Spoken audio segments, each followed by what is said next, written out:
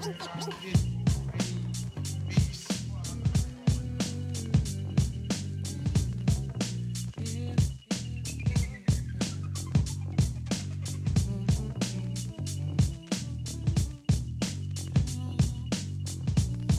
is going on, Devils fans? Welcome to the Trap Podcast. I am your host, Bill Botch. It has been a rough week. Devils are coming off of the high of the Rangers series, and they've stepped into a hurricane. How's everybody doing? It is Saturday, May 6th at noon. This one is going to be pretty straightforward. This seems like a very easy 2 games for me to diagnose.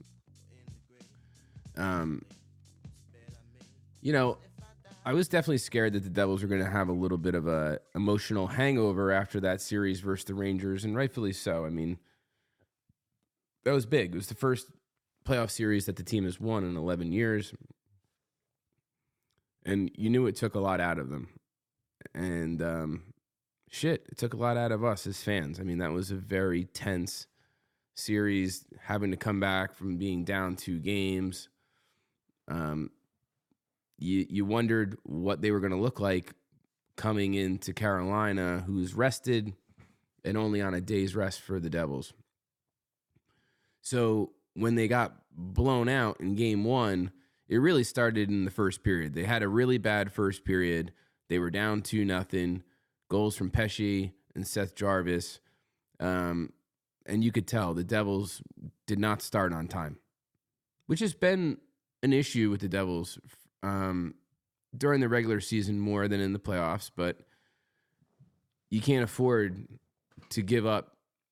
Throughout the regular season, the Devils would give up early goals, and then they would be able to fight their way back and pull games out despite giving teams an early lead. That's harder to do in the playoffs, and it's especially harder to do when you're playing versus a team like the Carolina Hurricanes. I mean, they're built to protect the lead. So I thought that the team played a lot better in the second and in the third period of game 1 on Wednesday, but it still was not up to par. There were multiple guys that I really felt were liabilities on the ice. And for the most part, I didn't think they brought the intensity that is deserved in a playoff game. First was Jesper Boquist. Another guy was Yegor Sharangovich. And this is not me picking on players or anything. I'm just giving you my honest analysis as to what I saw during the games. So the third was Jesper Bratt.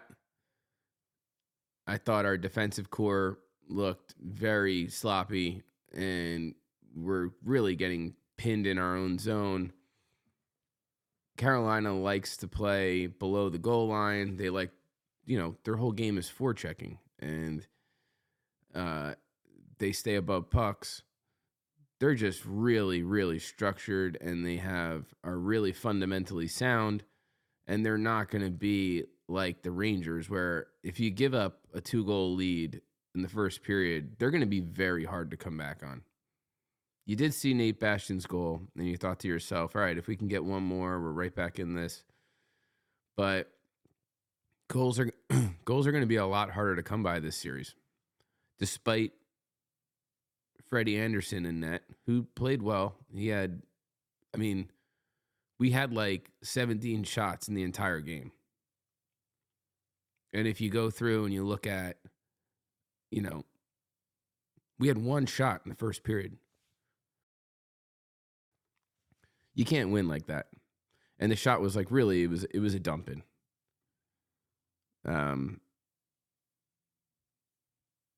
The officiating has been just brutal. And the Devils did not lose these 2 games because of officiating.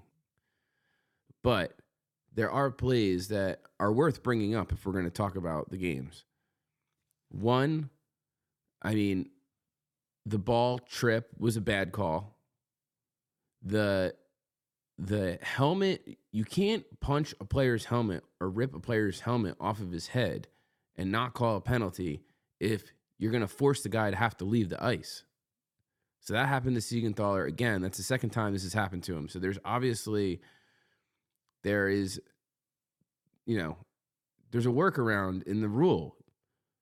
If you rip a player's helmet off, that should be an automatic penalty, because the player is allowed to stay in the game until the play is over, which is so vague. That is something that is determined by the officiating crew. And the officiating in the Stanley Cup, the playoffs, it's been so god awful. It's embarrassing. I'm embarrassed for the league. I really am. And it goes both sides.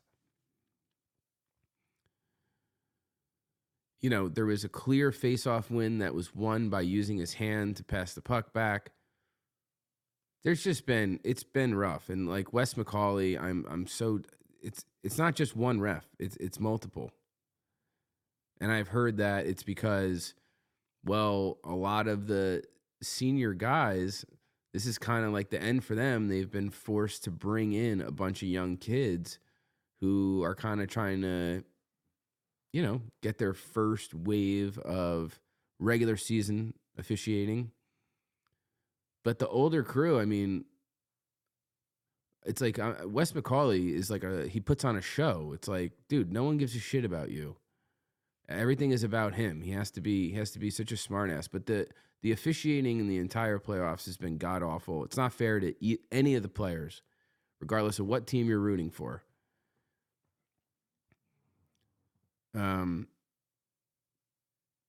So they have to pull Schmid.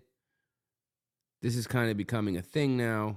And you're like, okay, Schmid is not necessarily looking like the player he was in the Ranger series. Although the goals in game one, I don't think were his fault, to be honest with you. I think it was just trying to get a little bit momentum. We have a very capable goalie on the bench to where give Schmid some rest, bring Vanacek in, wake your team up. So I totally understand all that. So to me, it was, let's see what happens and let's see what team we get in game two. We knew that they were going to have a hangover. They looked decent through periods 2 and 3, and I was fine with it. I definitely think I was fine. I knew that there were going to be lineup changes made, and rightfully so. I think, I looked at. I just didn't think the team brought enough intensity to the game. They weren't playing. To me, they weren't playing like they deserved to be. They deserved to be on the ice for a playoff game. And who the hell is Jesper Boquist and Yegor Sharangovich to not bring intensity? It should be the other way around. They should be the most intense players on the ice. So when Ruff made his lineup changes for game 2, I was cool with it.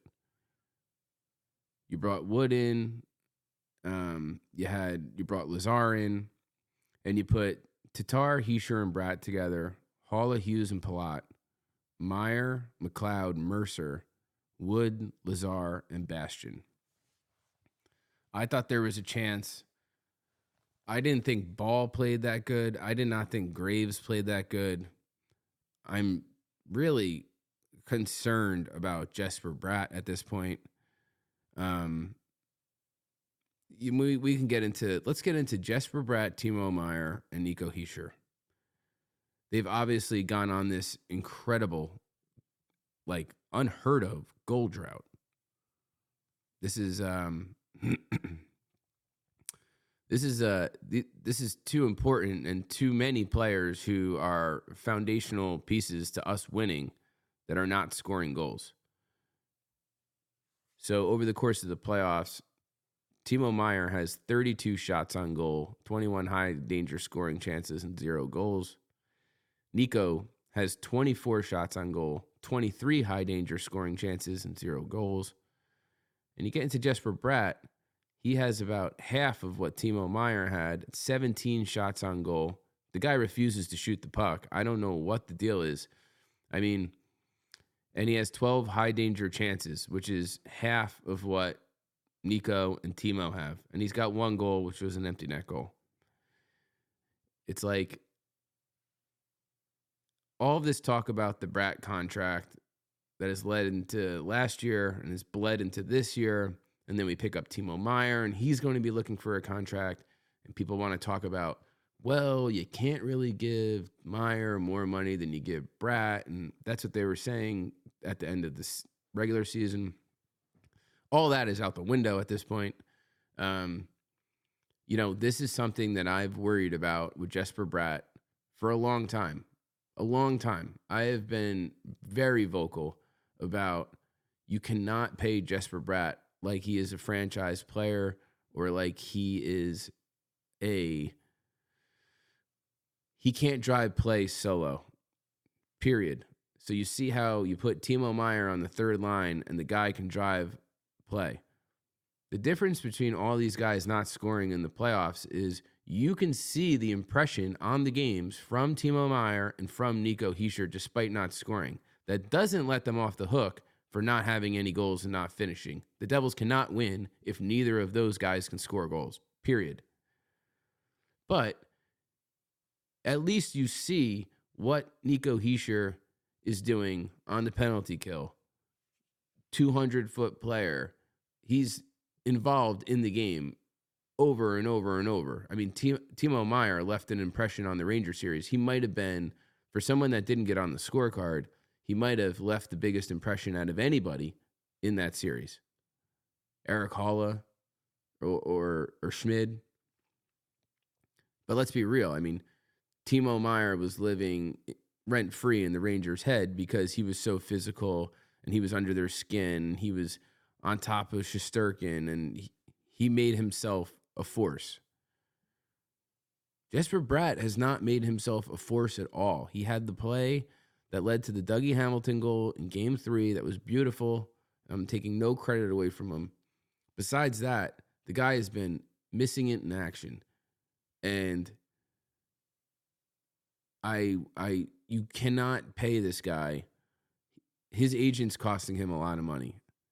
And you look at like the Carolina Hurricanes and how we played versus them in the regular season and the way that they're playing right now. More so Carolina than the way that we played versus them. This is a team built for the playoffs. There's a difference between teams built for the playoffs and teams that can win in the regular season. We've seen it year and year and time again. The Devils are in no position to pay Jesper Bratt over $7 million. If you can't play and you don't show up in the playoffs and you're a perimeter player, he is just getting knocked off of pucks way too easily. And the only reason that I'm harping on him is because he is such an important piece to the team. So while I'm not trying to, this isn't a bash Jesper Bratt situation. This is evaluate the entire team, try to figure out where our money is best spent. So you don't have to match Timo Meyer and Jesper Bratt's contract like people were talking about earlier in the year. He's going to get paid. He should be paid. He's going to get a raise. But it has to be realistic. And when you see the way that he is basically, he's nowhere to be found, that's a red flag. I want playoff players. This is a team that's going to be in the playoffs, hopefully, for a long time. We don't need guys that disappear. You see the kind of trouble it gets your team into when you look at the Rangers and you look at Panarin. Being a perimeter player does not work. You have to be able to play in the middle of the ice. You have to be able to play some sort of physicality. It's okay if you have one player like that, but if you're the Flames and you have a Johnny Gaudreau, but the rest of your team is very physical and very deep and very heavy, it's like the Devils can get away with having a Jack Hughes because the rest of their team, you want them to be physical and heavier and good on the forecheck and stuff like that. Jesper Bratt's none of those. And I just thought he was very weak on pucks.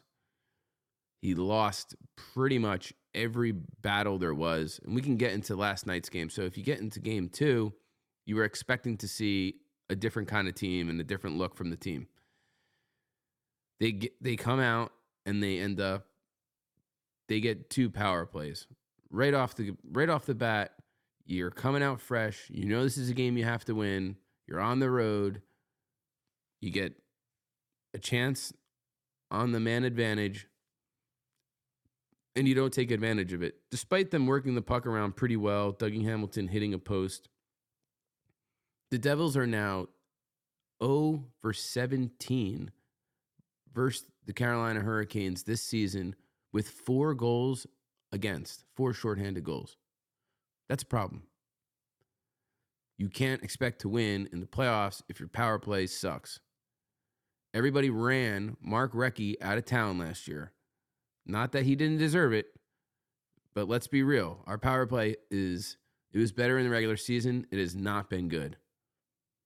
At some point, you have to make the players accountable. I'm talking about fans. I'm not even talking about the coaches. I think the coaches are kind of trying to do the right thing. They have the right people out there. They're trying to move the puck around. We have a very stagnant power play.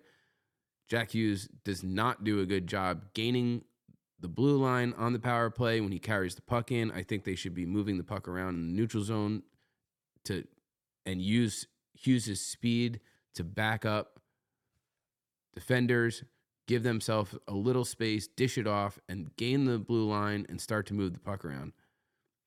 It has not happened. This is a situation where Jesper Bratt is very useful, to where I think he has more control gaining the blue line on the power play. Regardless, it's like everybody wanted Mark Recchi's head. The team was constantly booed on the power play last year. At some point, it's on the players. The players have to move. The players have to execute passes crisply. And they're not getting it done. So you were given a gift in the beginning of the game, and you weren't able to take advantage of it. After that, I think about 10 minutes, 12 minutes into the first period, you saw the momentum, you saw the ice start to tilt, and Carolina really took it to the Devils. And you thought, shit, like, we had an opportunity, and we're not able to take advantage of it. Not able to take advantage of it. So it was really frustrating. The second period has been an incredible letdown, game after game after game. The Devils did play good in period 2 in game 7 versus the Rangers. Besides that, the Devils have been very weak in second periods. And to see them come out and play the way they did last night, I think it's a 50-50 split. And what I mean by that is I think that Carolina is that much better than us, and I think that the Devils played that weak. And what it came down to, it came down to board battles, loose puck battles in front of the net. It was all Carolina. The Devils have not been able to skate with the team. They have not been able to, I mean, you saw the hit on Graves, followed by the hit on Hischier. The hit on Hischier, this is an open ice hit for the most part. It was an open ice hit, and this is the difference between the Trouba hit on Meyer and the Kotkaniemi hit on Hischier. This is at the beginning of a series. It's a tie game, or they might have been up by 1 at that point. And Hischier's skating with his head down. It was a clean hit. And that's the kind of thing that got the entire building going. And from that point forward, we were living in the Hurricanes world. Let's be real. There's a difference between doing it with 12 minutes left in a game 7 when you're down by 2 and doing it at the beginning of the series and really putting the nail in the coffin as far as last night goes. Because after that hit and after the Graves hit, the whole vibe changed. The Devils got completely outworked. They got out hit. I don't care what the stats sheet says. It was just total domination. That second period was gross. And it didn't get any better in the third period. And you cannot come back from this team if you're down. Shit, if you're down by 2 goals, they're very hard to come back from. You're not coming back from 3 or 4. And to be honest with you, this is a Devils podcast, and I love this team, and they've been incredibly resilient. You're going to say, how could you say this after what we just watched in the previous series? It is going to be so much harder for the Devils to come back in this series by being down 2 games than it was versus the Rangers. Just because of the style of play. The leadership. They don't have a bunch of guys who are one-trick ponies. They have a bunch of guys that are bought into a system led by a very good head coach who they play his brand of hockey. And everybody that watched Rob Brindamore knows the deal. Like, he's not going to be easy to play against. He's going to do all the little things. And we don't look like we're up for it. I don't see... There would have to be a very drastic change to see a reason for the Devils to come out and think that they're going to be able to win 4 of the next 6 games. They've been outscored 11-2. You've had Schmid pulled in his last 2 games, which is now 3 of his last 5 games.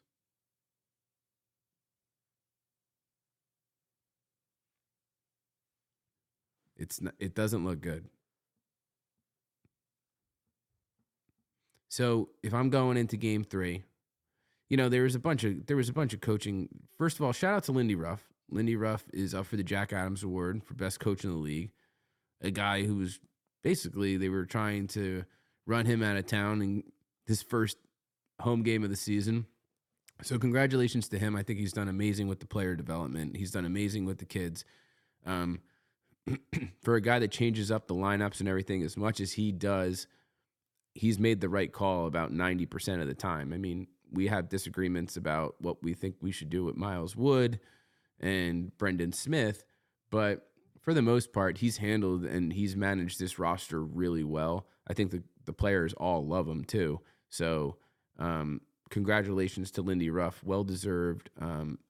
The turnaround that he helped and managed with the team this year is really, it's literally second to none. I think it was the best turnaround in the history of the league from where the Devils finished last season to where we finished this season. So congratulations to him. Congratulations to Nico Hischier on the Selke Award nomination as well. In the beginning of the season, I said if Nico was able to net 30 goals, I think he's going to be a Selke candidate. And sure enough, and it sounds like, yeah, I mean, obviously, but at the time, Nico had only scored 20 goals in his first 5 seasons. So it was a pretty big jump for him. It was a career season for sure. I think he's getting some national attention, which is well-deserved, but he definitely needs to produce in the playoffs. And at this point, it's been like 20 games since he scored a goal. That's not so good. That's not a good look. Yeah, so you go into game 3. I'm going Vanacek in game 3 at this point. People talk about Luke Hughes. I just think that this is like the worst situation to put Luke Hughes in, to be honest with you. I would have much rather seen him play last series. Just the way that Carolina plays, they have speed and they like to dump and chase. And like for a young kid, when you're having someone barreling down on you from behind over and over and over, forechecking, I mean, it could lead to a lot of mental mistakes. Obviously, Graves has not played great, and Ball has not looked the same in the past 3 games as he did in the entire Ranger series, which he was phenomenal.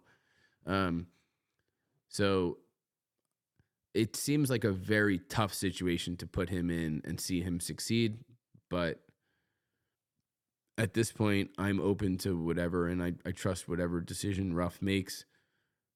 The only other option is Brendan Smith. They played Lazar last night, who had a couple nice plays, but they played Timo with him at one point, and I thought that didn't really make much sense. I would probably put, I mean, the Brat's not going, Heischer's not going. Jack skated with the puck last night, but he hasn't really done much. Meyer isn't going. That's a problem.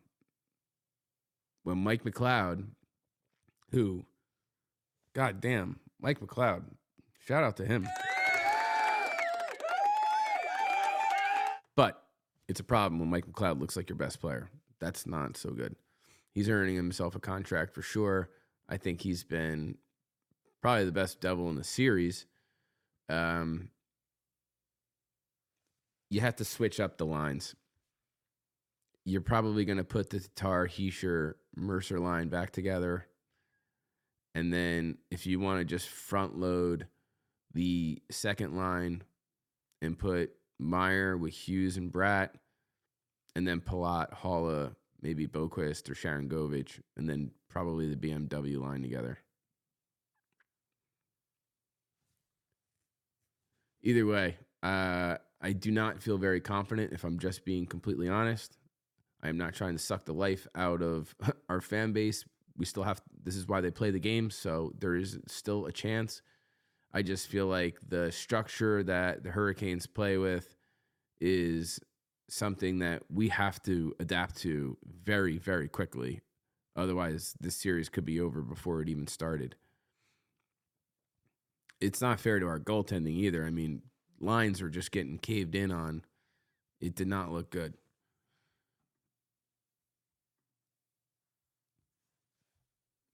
We're just getting outworked.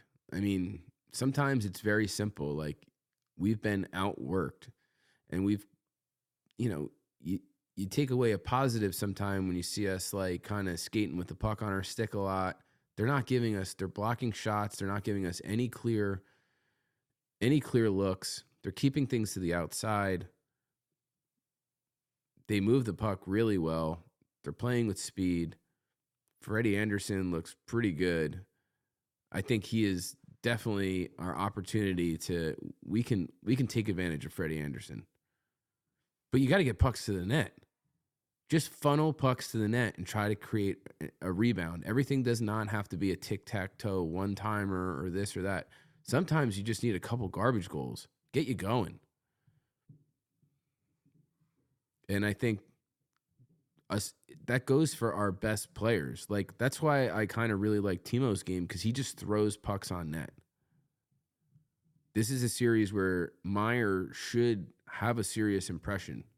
It's going to be a physical, big, clunky, scrappy series. It's like, throw pucks on net. He's just snake bit so bad. He had a great opportunity last night that he couldn't convert on, but I don't know, man. Not feeling great. I'm not. I'm sorry to be a Debbie Downer, guys. I really am. But I don't want to bullshit you guys either. So tomorrow, a matinee game. Maybe we'll get the kids in the building, get some life into this team. Anything can happen. You win one tomorrow, and we're right back at it. And then it's like one foot in front of the other. That's the way I'm looking at it right now. I think you're going to see some serious lineup changes tomorrow. And we have to bring energy to the Rock. We got to have that place rocking. I know they really got blown away in the first two games, but we saw it happen in the last series too. Let's go in with some energy. I got the pickle coming into town. I'm bringing my son William. I'm bringing my son Bo. And we're going to make a day of it. So if you guys are out and about, hanging out around the arena prior to the game, feel free to come over and say hello and talk some hockey with us. But I want to thank you guys too. Sam Wu hit me up and told me that the podcast sent me a link saying that the podcast is now top 50 hockey podcast in the country. It's kind of exciting. So that's kind of cool. Didn't even know where to look for that. So thank you, Sam. And thank you to everybody that's shown a ton of support over this past season. It's been a lot of fun. So with that said, it's about that time. See everybody tomorrow at The Rock. My name is Bill Bach. You've been listening to the Trap Podcast. I hope you guys all have an amazing weekend. Peace.